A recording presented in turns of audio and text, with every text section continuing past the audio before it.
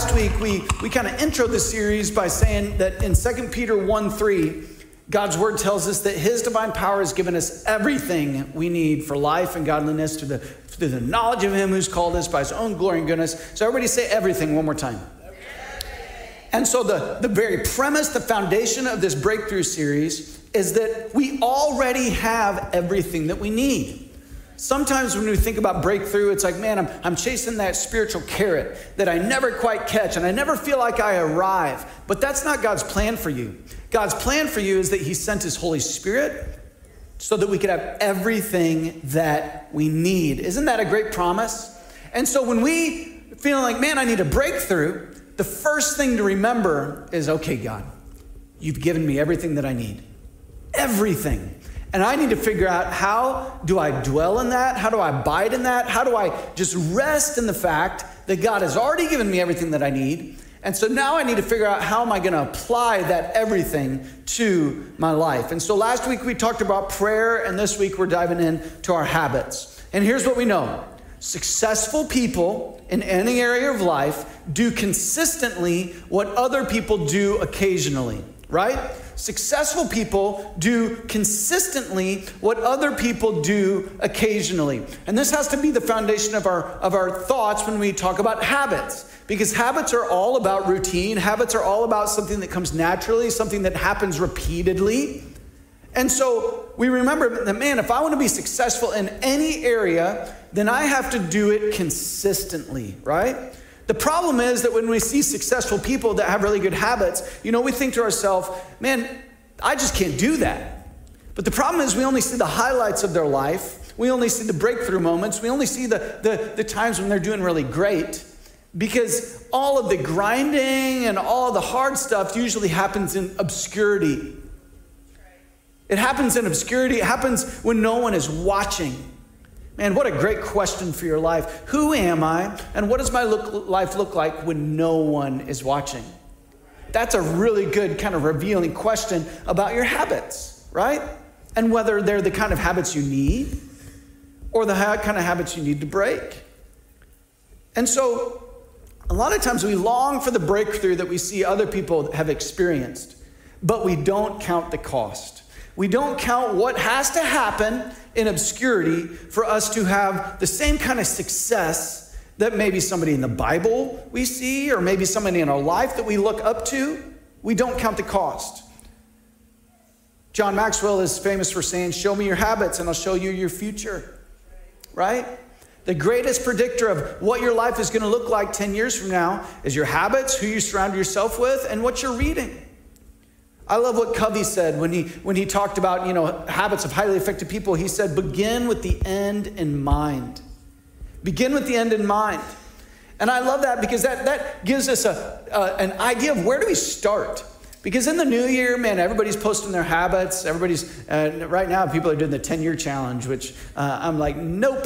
10 years ago, I looked like I was 14. And so, I don't need to show everybody that. And so, but where do we start when we talk about our habits? And we're seeing everybody's new resolutions online, but, no, where do we start? Because you're not going to find it on Facebook most of the time. You're not going to find it through just some hack or just, a trendy New Year's resolution. We have to start with the end. Where do we want to be in the end when we stand before God? And hopefully our goal is to hear, well done, right? And so where do I want to be successful? And so we start with the end in mind. We're not going to start with what we do. We're going to start with who we want to be. And we need to ask ourselves, what will be my identity? Another way to think of it, what do I want written on my tombstone, right? If you only had one sentence to say about your life, what would you want it to say? My youth pastor in college, he took us all out to a graveyard one day. And it was kind of creepy, and it was like, oh, this is kind of weird. We're all standing around the graveyard. But he pointed on the graveyard to that dash in between the years that people lived. And he's like, man, that dash, it's your life. What do you want it to represent? And so as you think about your habits, you got to start with that. What do I want my life to be? Identity is tricky, though, because the world will tell you to create your own. The world will say, hey, just whatever feels right, whoever you think you are, whatever you think, hey, you can be whoever you want to be. Have you ever heard of that? You can be whatever you choose to be. But we as a church, and when we want to follow Jesus, we don't go to our feelings. We don't always go to what we want or what feels right. We go to God's word. And we ask ourselves, what does God's word say about our identity? Paul said it like this. He said, to live is Christ. He said to live is Christ. He said that, man, our lives are hidden in Christ. And so, man, I feel it's important as we talk about habits, we've got to build this foundation. And so if it begins with identity, then we need to get some tools in our tool belt for what our identity is. So turn with me to Colossians 3, verse 3. Colossians 3, verse 3. And I think this is a great verse to memorize in the new year. And this is crucial if you're going to create good habits. It says, for you died to this life. We could just stop right there. It's like, okay, if my identity starts with me dying, then that's a whole different perspective and outlook. For you died to this life, and your real life, underline that, is hidden with Christ in God. And when Christ, who is your life, is revealed to the whole world, you will share in all his glory. So much of the time, our habits are revolved around self-betterment. Like, I want to be better. I want to look better. I want to do this. I want to do that. I got this goal and I got that goal. When, man, if we look to God's word about our identity, it's like, hey, whatever you want is coming in a far distant second to who Christ is. Because when you gave your life to Jesus, and if you haven't, man, I pray that you take that step today to say, God, my life is yours and everything in it. Because it's the only way to really live. But, man, if the Bible says that we died and our real life is hidden with Christ in God, and if anything that is ever important in my life is going to be shared in his glory, not mine, then that changes the whole conversation about our identity. Because it's not finding ourselves, it's finding him. It's not figuring out what's important to me, it's figuring out what's important to him. It is so easy to get lost in this world of what feels good and just finding my true self I just want to be me. And man, one thing that I've learned over my life is that's such a waste of time trying to find out who I am. It's a black hole that never ends. I'm just telling you what I've found. You might have a different story, but my identity is anchored in who Christ is. And he's made me unique. He has. And there's things about me that I need to learn. But if the end is me, then I will always be lost. The end has to be him. Because he's made me unique only in such a way to be used for his glory. And so that at the end of my life, people could see him, not me. And so this is such an important thing to get as we try to figure out what kind of habits should I get in my life? What do I need to break through? Because habits are the way to break through. They are. Because successful people do consistently what other people do occasionally. And so we want to have good habits that lead us towards the right thing. And so the foundation today is Colossians 3:3. It's not about me. It's about him. Christ isn't an add-on to your life. He's not just another habit to be like, oh, I want to check this off my list this year.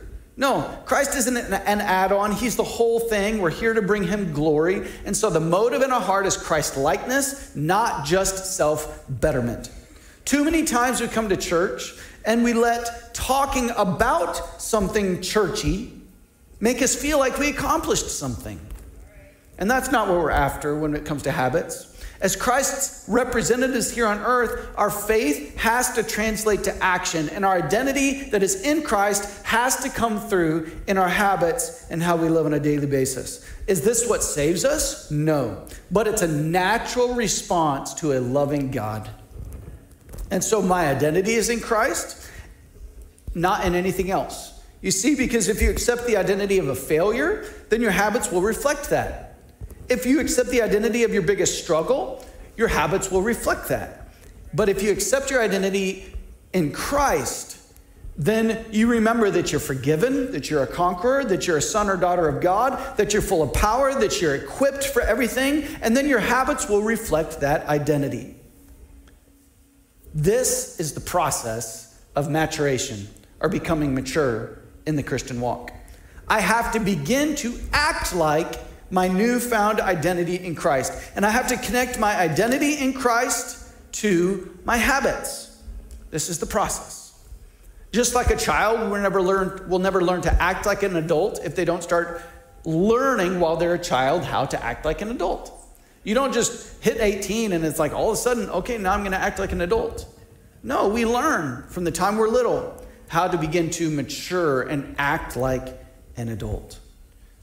I love what James Clear and some other authors have said about habits. They say that your system is perfectly designed for the results that you're getting. Isn't that good? Your system is perfectly designed for the results we're getting. So we look at our life as a system. It's like, hey, I'm doing this and I'm doing this, and it's creating this, right? It's kind of like an equation, although that's way simplified, and life is not that simple or easy. But it is true that I can change the system and get different results. And so if the goal is Christ-likeness, what do I need to do to change the system to get the results that God wants to see in my life? And so the habits that we're going to discuss today are incredibly specific. They're incredibly practical. Some of you might be like, seriously, Joe, I came to church for that. Absolutely. You came to church for this. And these are just a few. These are just some very basic ones that are going to get you out of the starting blocks. Tomorrow night at Class 201, we're going to dive into 4 habits. And there's a ton of content under those 4 habits. And so those will be a little bit different. And so if you haven't signed up for 201, come tomorrow night, Monday night at 6 o'clock. 6 o'clock. But here's some habits that'll change your life. The first one is, and fill this in your notes, study for life change. Study for life change. Now, the moment you hear that word study, if you're anything like my teenage boys, you're like, school, no. Study, no. And I remember that time in my life where there was nothing more that I wanted than to get out of school and never see a book again in my entire life, right? And so the very fact that, man, I've got to study just feels kind of forced and awkward and unnatural. But here's what God's word says in 2 Timothy 2:15. It says, work hard. Underline that. I love that. Work hard so you can present yourself to God and receive his approval. Be a good worker, one who does not need to be ashamed and who correctly explains the word of truth. Another translation says, study to show yourself approved, a workman who needeth not be ashamed, but correctly divides or rightly divides the word of truth. And so I love just those different play on words. Work hard, study to show. You're going to present yourself to God. You want to receive his approval. And remember, we've talked about this before. Approval is not the same as acceptance. And so God accepts you the way you are, but he loves you too much to leave you that way. And to gain his approval, right, which is not the same as salvation, but to gain his approval, I want to do the right thing. Not because it's what saves me, but because it's the right thing to do and because it's going to put a smile on God's face, right? This is maturity in the Christian walk. And so we're going to work hard so that we can present. Some of you have nightmares about doing presentations in school because you feared public speaking, you feared getting up, you feared having to be graded, you feared having to get analyzed by other people. You feel like all eyes are on you, and just thinking about it, man, you're already starting to have a little anxiety meltdown right there in your seat, right? And you might be out of high school or college and so glad that you don't have to study to present yourself to anybody anymore. Amen? But guess what? You're still preparing for a test. Not only that, you're living it actively every single day. You're living it. I love what Warren Wiersbe says. He says, if you're going to live by faith, then expect your faith to be tested, because a faith that can't be tested can't be trusted. Love that. If you're going to live by faith, expect your faith to be tested, because a faith that can't be tested can't be trusted. And so if I want to habitually please God, then I've got to study for life change. I've got to be in constant preparation for the test of life that I'm constantly living. And the thing I love about this is that I'm not studying things that don't matter. I'm actively learning and applying God's word. What does the verse say? It says, be a good worker. It's not studying for knowledge's sake. It's studying for living's sake. Some of us haven't made this jump. We still feel like studying God's word is a chore. We still feel like reading God's word is just another task. But man, when you get this shift and it goes from just studying to know stuff, what does the Bible say about knowing stuff? Knowledge puffs up. It makes you proud. It makes you smarty pants. It makes you Mr. Know-it-all. That's not the goal.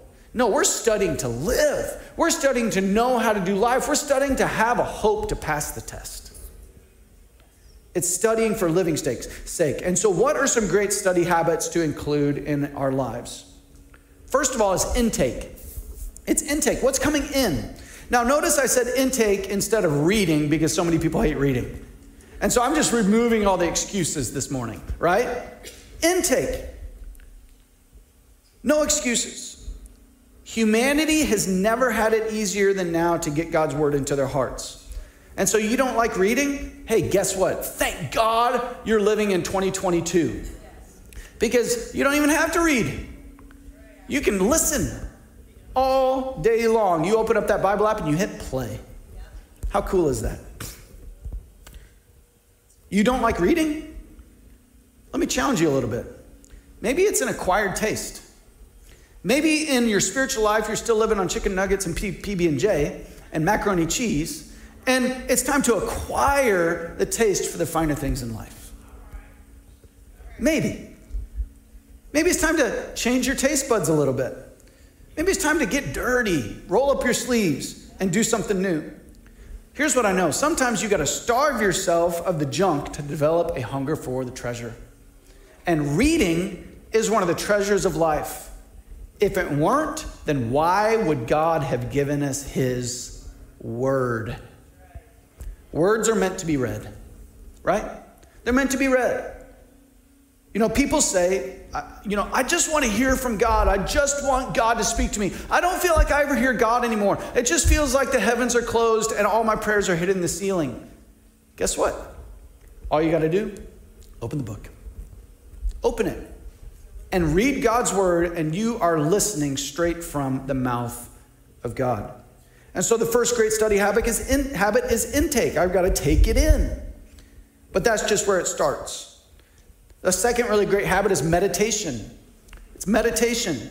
And we're not talking some Eastern kind of weird mystical meditation. No, we're talking about rumination. I'm chewing on God's word. I love what Batterson says. He says, reading gets us into God's word, but meditation gets God's word into us. When we pray the scriptures, when we really let it sink in. You know, sometimes we read our one-year Bible passage for the day and we're like, check. It's not enough. I got to meditate on it. I got to get it in my heart. A next habit is taking notes or journaling. Man, I would encourage every single one of you to bring a notebook to church or take notes on your phone or just have some system where I'm logging what God is talking to me about. So, you can call this journaling. Girls, you can call this a diary, whatever you want to call it. Write it down. Another great habit is repetition. Whatever you're learning, repeat it over and over and over and over again until you're applying it to your life. I love what George Bernard Shaw says. He says, the single biggest problem in communication is the illusion that it's taken place. The single biggest problem in communication is the illusion that it's taken place. And how does this apply to our lives? We come to church and we hear it and we're like, I got it. It's like, no, I don't have it. And it's proven when I go out and try to live it. And so what do I got to do? I got to keep repeating it. I got to keep going back to the basics. I got to keep listening. I can't assume that because I heard it once that I understand it, can apply it, or will do it. Another way for repetition is memorizing. I'm going to speak it out loud. I'm going to, whatever you got to do, flashcards, create your own filing system. Get serious about the intake of God's word in your life. And then the last habit when it comes to studying is application. And application goes like this. Hear, listen, do. Hear, listen, do.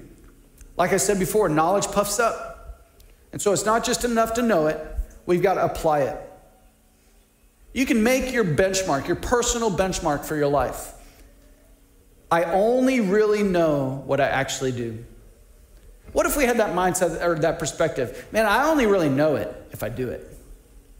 Right? I'm only really wise if I don't just know God's word, but actually apply it with godly wisdom to my life. And so if I don't do it, I don't know it. And if I don't do it, I don't believe it. Ouch. Right? And so studying for life change, we're going to look at what we're intaking, reading it, listening, hearing. We're going to meditate on it. We're going to take notes on it. We're going to journal about it. We're going to repeat it over and over and over. And then we're going to apply it to our lives. Some of you are like, man, Joe, that sounds like a lot of work. But what did our verse say? Work hard. Man, so we take the easy way out. But the Bible says work hard so you can present yourself to God and receive his approval. Be a good worker, one who does not need to be ashamed and who correctly explains the word of truth. Psalm 119, 5-6. I don't think it's on the screens, but you can write that one down. Psalm 119, 5-6 says, "Oh, that my actions would consistently reflect your decrees. Then I will not be ashamed when I compare my life with your commands." Wow. Think about that. Oh, that my actions will consistently reflect your decrees. Then I won't be ashamed when I compare my life with your commands. I really feel, church, that as a culture, just in America, and we've woven this into our church life, is that we've gotten so allergic to shame that we're not even ashamed about the right things. There are things in our lives that we should be ashamed of. And I'm not here to pile on. I'm here saying, oh, me, because I'm right there with you. But there are things in our life that, man, if we were to stand in the presence of God, which we are, that we should be ashamed of. And so there's this tension that we want to manage in our life. And we want to say, just like David said in Psalm 119, oh, that my actions would consistently reflect your decrees. Then I won't be ashamed when I compare my life with your commands. Love it. Number 2, the second habit that we want to get into our life this new year is we want to show up. We want to show up. And I'm talking specifically about church. Now, if you're sick, watching online today, hey, no stones thrown. I'm so glad that you tuned in. But man, we want to show up to church. Make it a priority in your life. And you might say, Joe, why are you preaching this message to everybody that's here today? It's because sometimes we forget how important it is to just be in the house of God with other believers. Hebrews 10:25 says, let us not neglect our meeting together as some people do, but encourage one another, especially now that the day of his return is drawing near. And so we got to show up to church and a life group and to these things that are helping us grow in our relationship with God. Right? So much of the time, and this isn't just physically, because a lot of times we show up, but we're not there mentally. We're on our phone. We're in another world. We're daydreaming. Man, I want to show up and with my church face on. I'm show up with my attitude ready to hear and listen and learn. What are some reasons for not showing up to church? And maybe you've gone through these at one time in your life. One reason that people stop showing up to church is because they fear for their reputation. Like, oh, I can't be seen there with those people, right? What are my friends going to think if I start going to church? And this might be you if you're watching online today. You're just kind of checking the church thing out. And maybe you know that there's more in life. And Jesus, you kind of feel like maybe there is something to this Jesus thing. But you still haven't been able to bring yourself to come to church because you're afraid of what your friends might think. But hey, it's important to get around other people that are going in the same direction. And so sometimes we fear for a reputation. Sometimes we fear for rejection. We're like, man, if I go to church, they won't accept me. But Mosaic Church needs to be a place where everyone's accepted at the foot of the cross. Remember, God loves us enough just like we are, but he loves us too much to leave us that way. But we all start in the same place as a sinner in need of grace, right? And so that's why we're a three-chair church. And we want this church to be full of unbelievers and new believers and mature believers, all growing to look more like Jesus.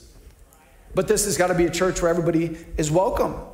And so, man, don't let fear of rejection be a reason that you don't come to church. Another reason people slack in their church attendance is because of hurt. You know, and maybe they're hurt and they're like, I can't forgive those people at church that hurt me. Some people don't come because they think that those people at church won't forgive them. Oh, I'm too far gone. I've let God down too many times. They don't respect me anymore. They're not going to believe in me anymore. And so we stop coming because we're ashamed. Sometimes we stop going to church because of pride. We're like, I don't need it. I'm good. I get more out of my Bible time with just me and Jesus and my coffee, and I don't need it. That preacher never tells me anything I don't know anyway. You ever been there? It's pride. Sometimes the pride in our life says that they can't meet my needs. They're not smart enough. I'm past that. Sometimes we say, oh, they're not good enough. I need something better. And we do believe here at Mosaic that life is too short not to enjoy church.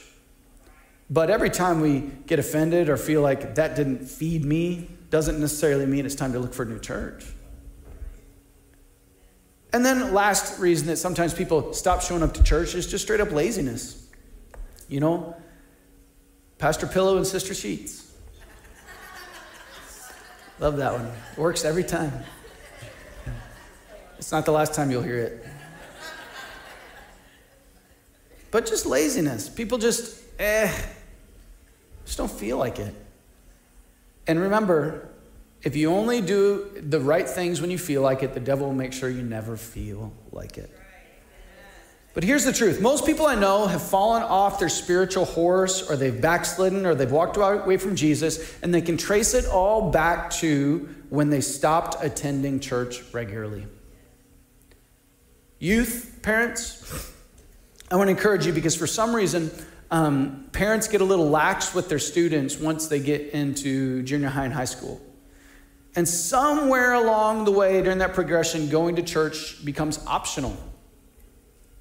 And as a youth pastor of 20 years, when you make it optional for your student, guess what option they choose most? Because every single one of us goes through a time in life where we're just too cool for school. And as a parent, I just want to encourage you to make it not optional. Not optional. And this isn't with a heavy hand or a heavy fist, but just, hey, this is what we do. This is where we go. Why? Because it's important. Now, I don't want to say something, that is wrong today. And so I just want you to know clearly that church attendance doesn't save you. It doesn't. But is attending church a critical part of your development as a Christ follower all day long, every day? If it's not, then what in the world are we doing?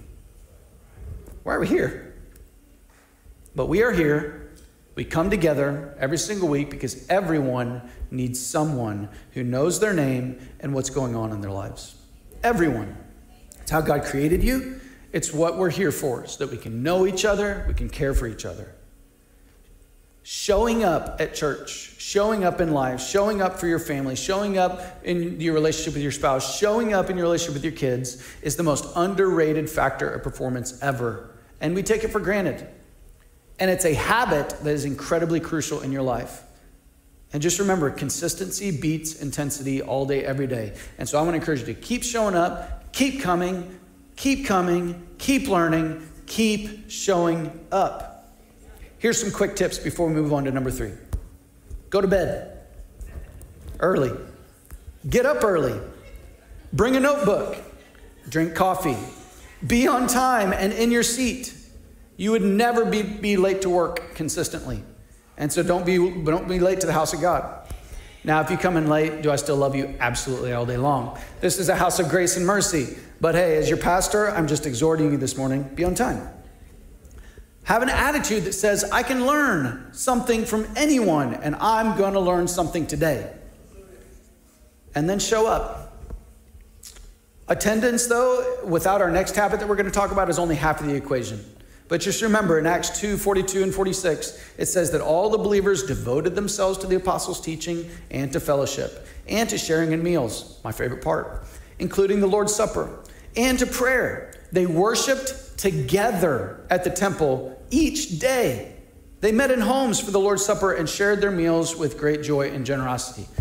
And so, hey, in our culture right now, we just come to church a lot of times one day a week. And so don't miss it. And then get together with your friends outside of church. Talk about God's word. Meet at Starbucks. Do life together. And devote yourself to God's word. Number 3.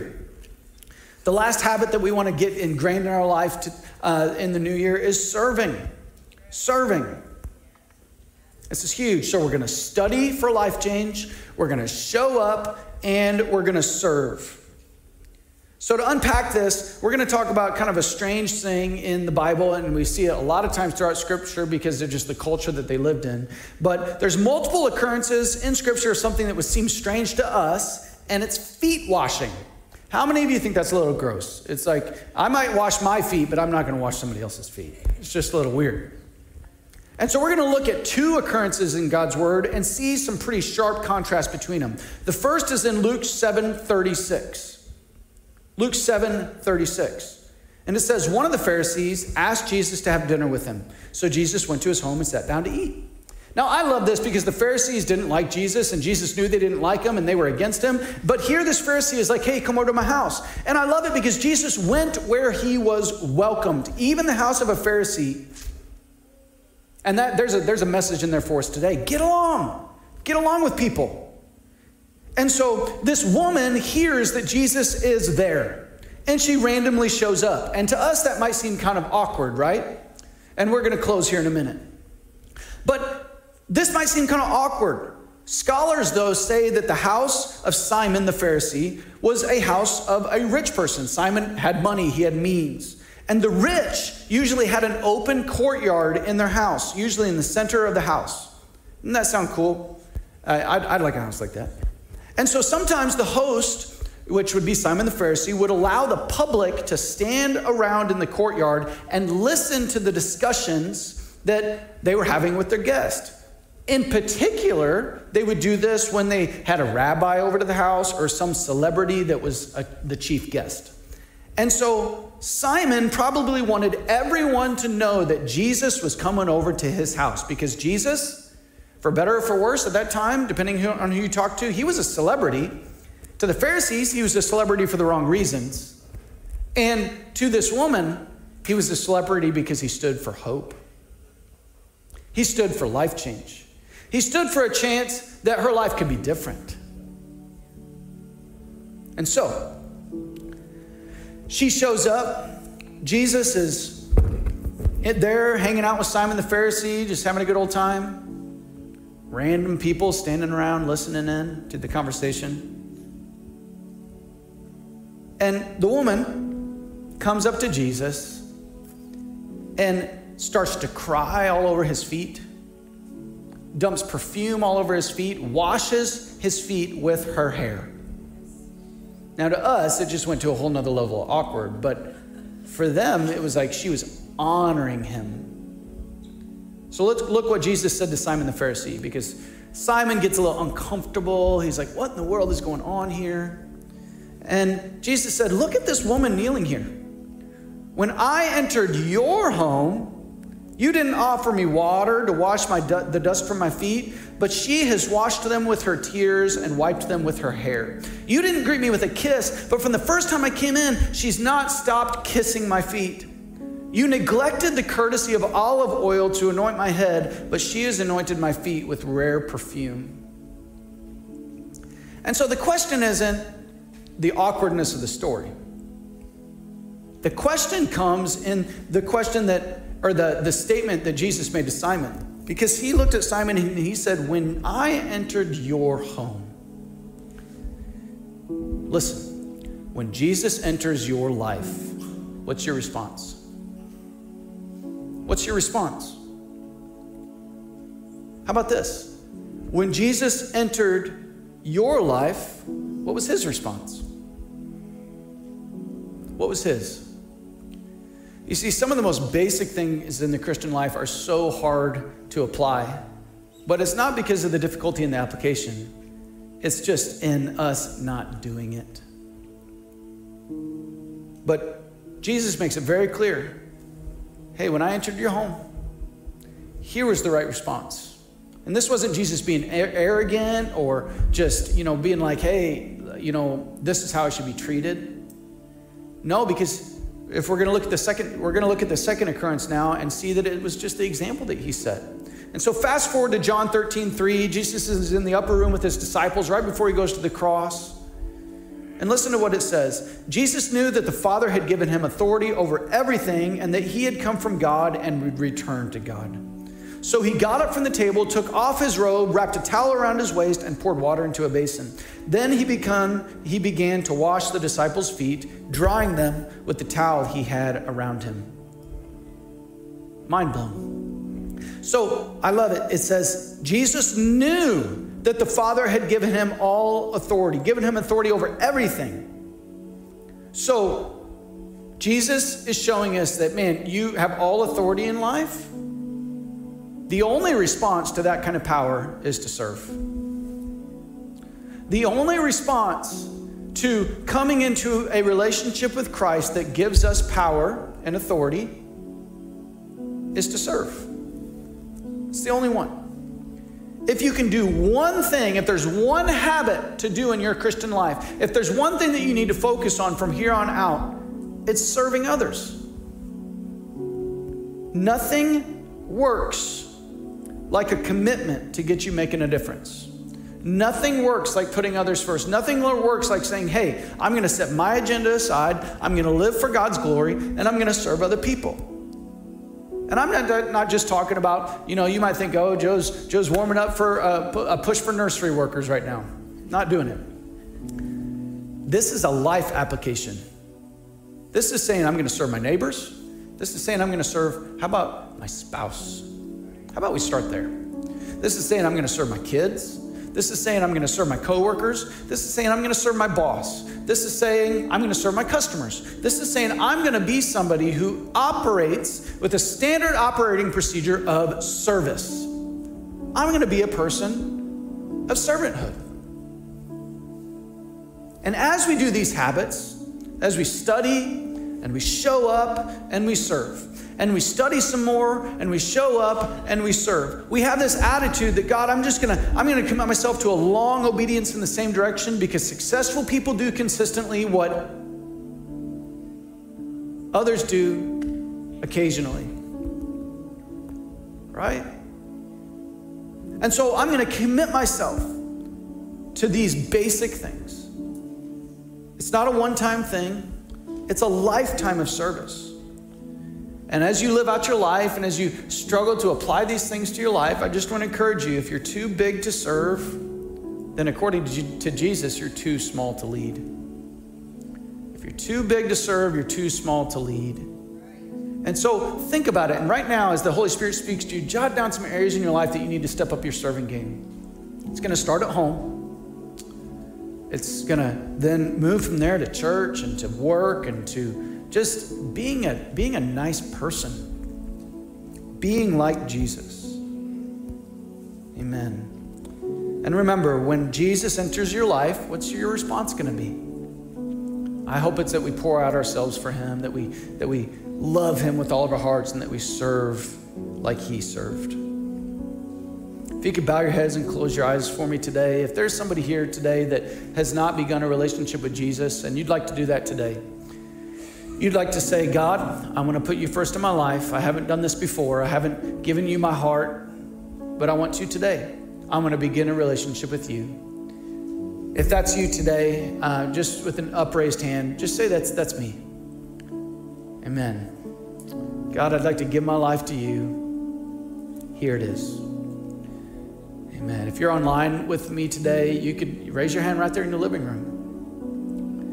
And if you raised your hand in the house or online today, just say this prayer after me. Just say, Jesus, come into my life. I believe in you, that you rose again, that you died on the cross for me, and that you deserve it all. And so help me to live for you from this day forward. Help me to understand your word and apply it to my life. In Jesus' name, amen. Thanks for joining us online at Mosaic Church. We hope today's message was life-changing and useful. For more info, visit mosaiccincinnati.com.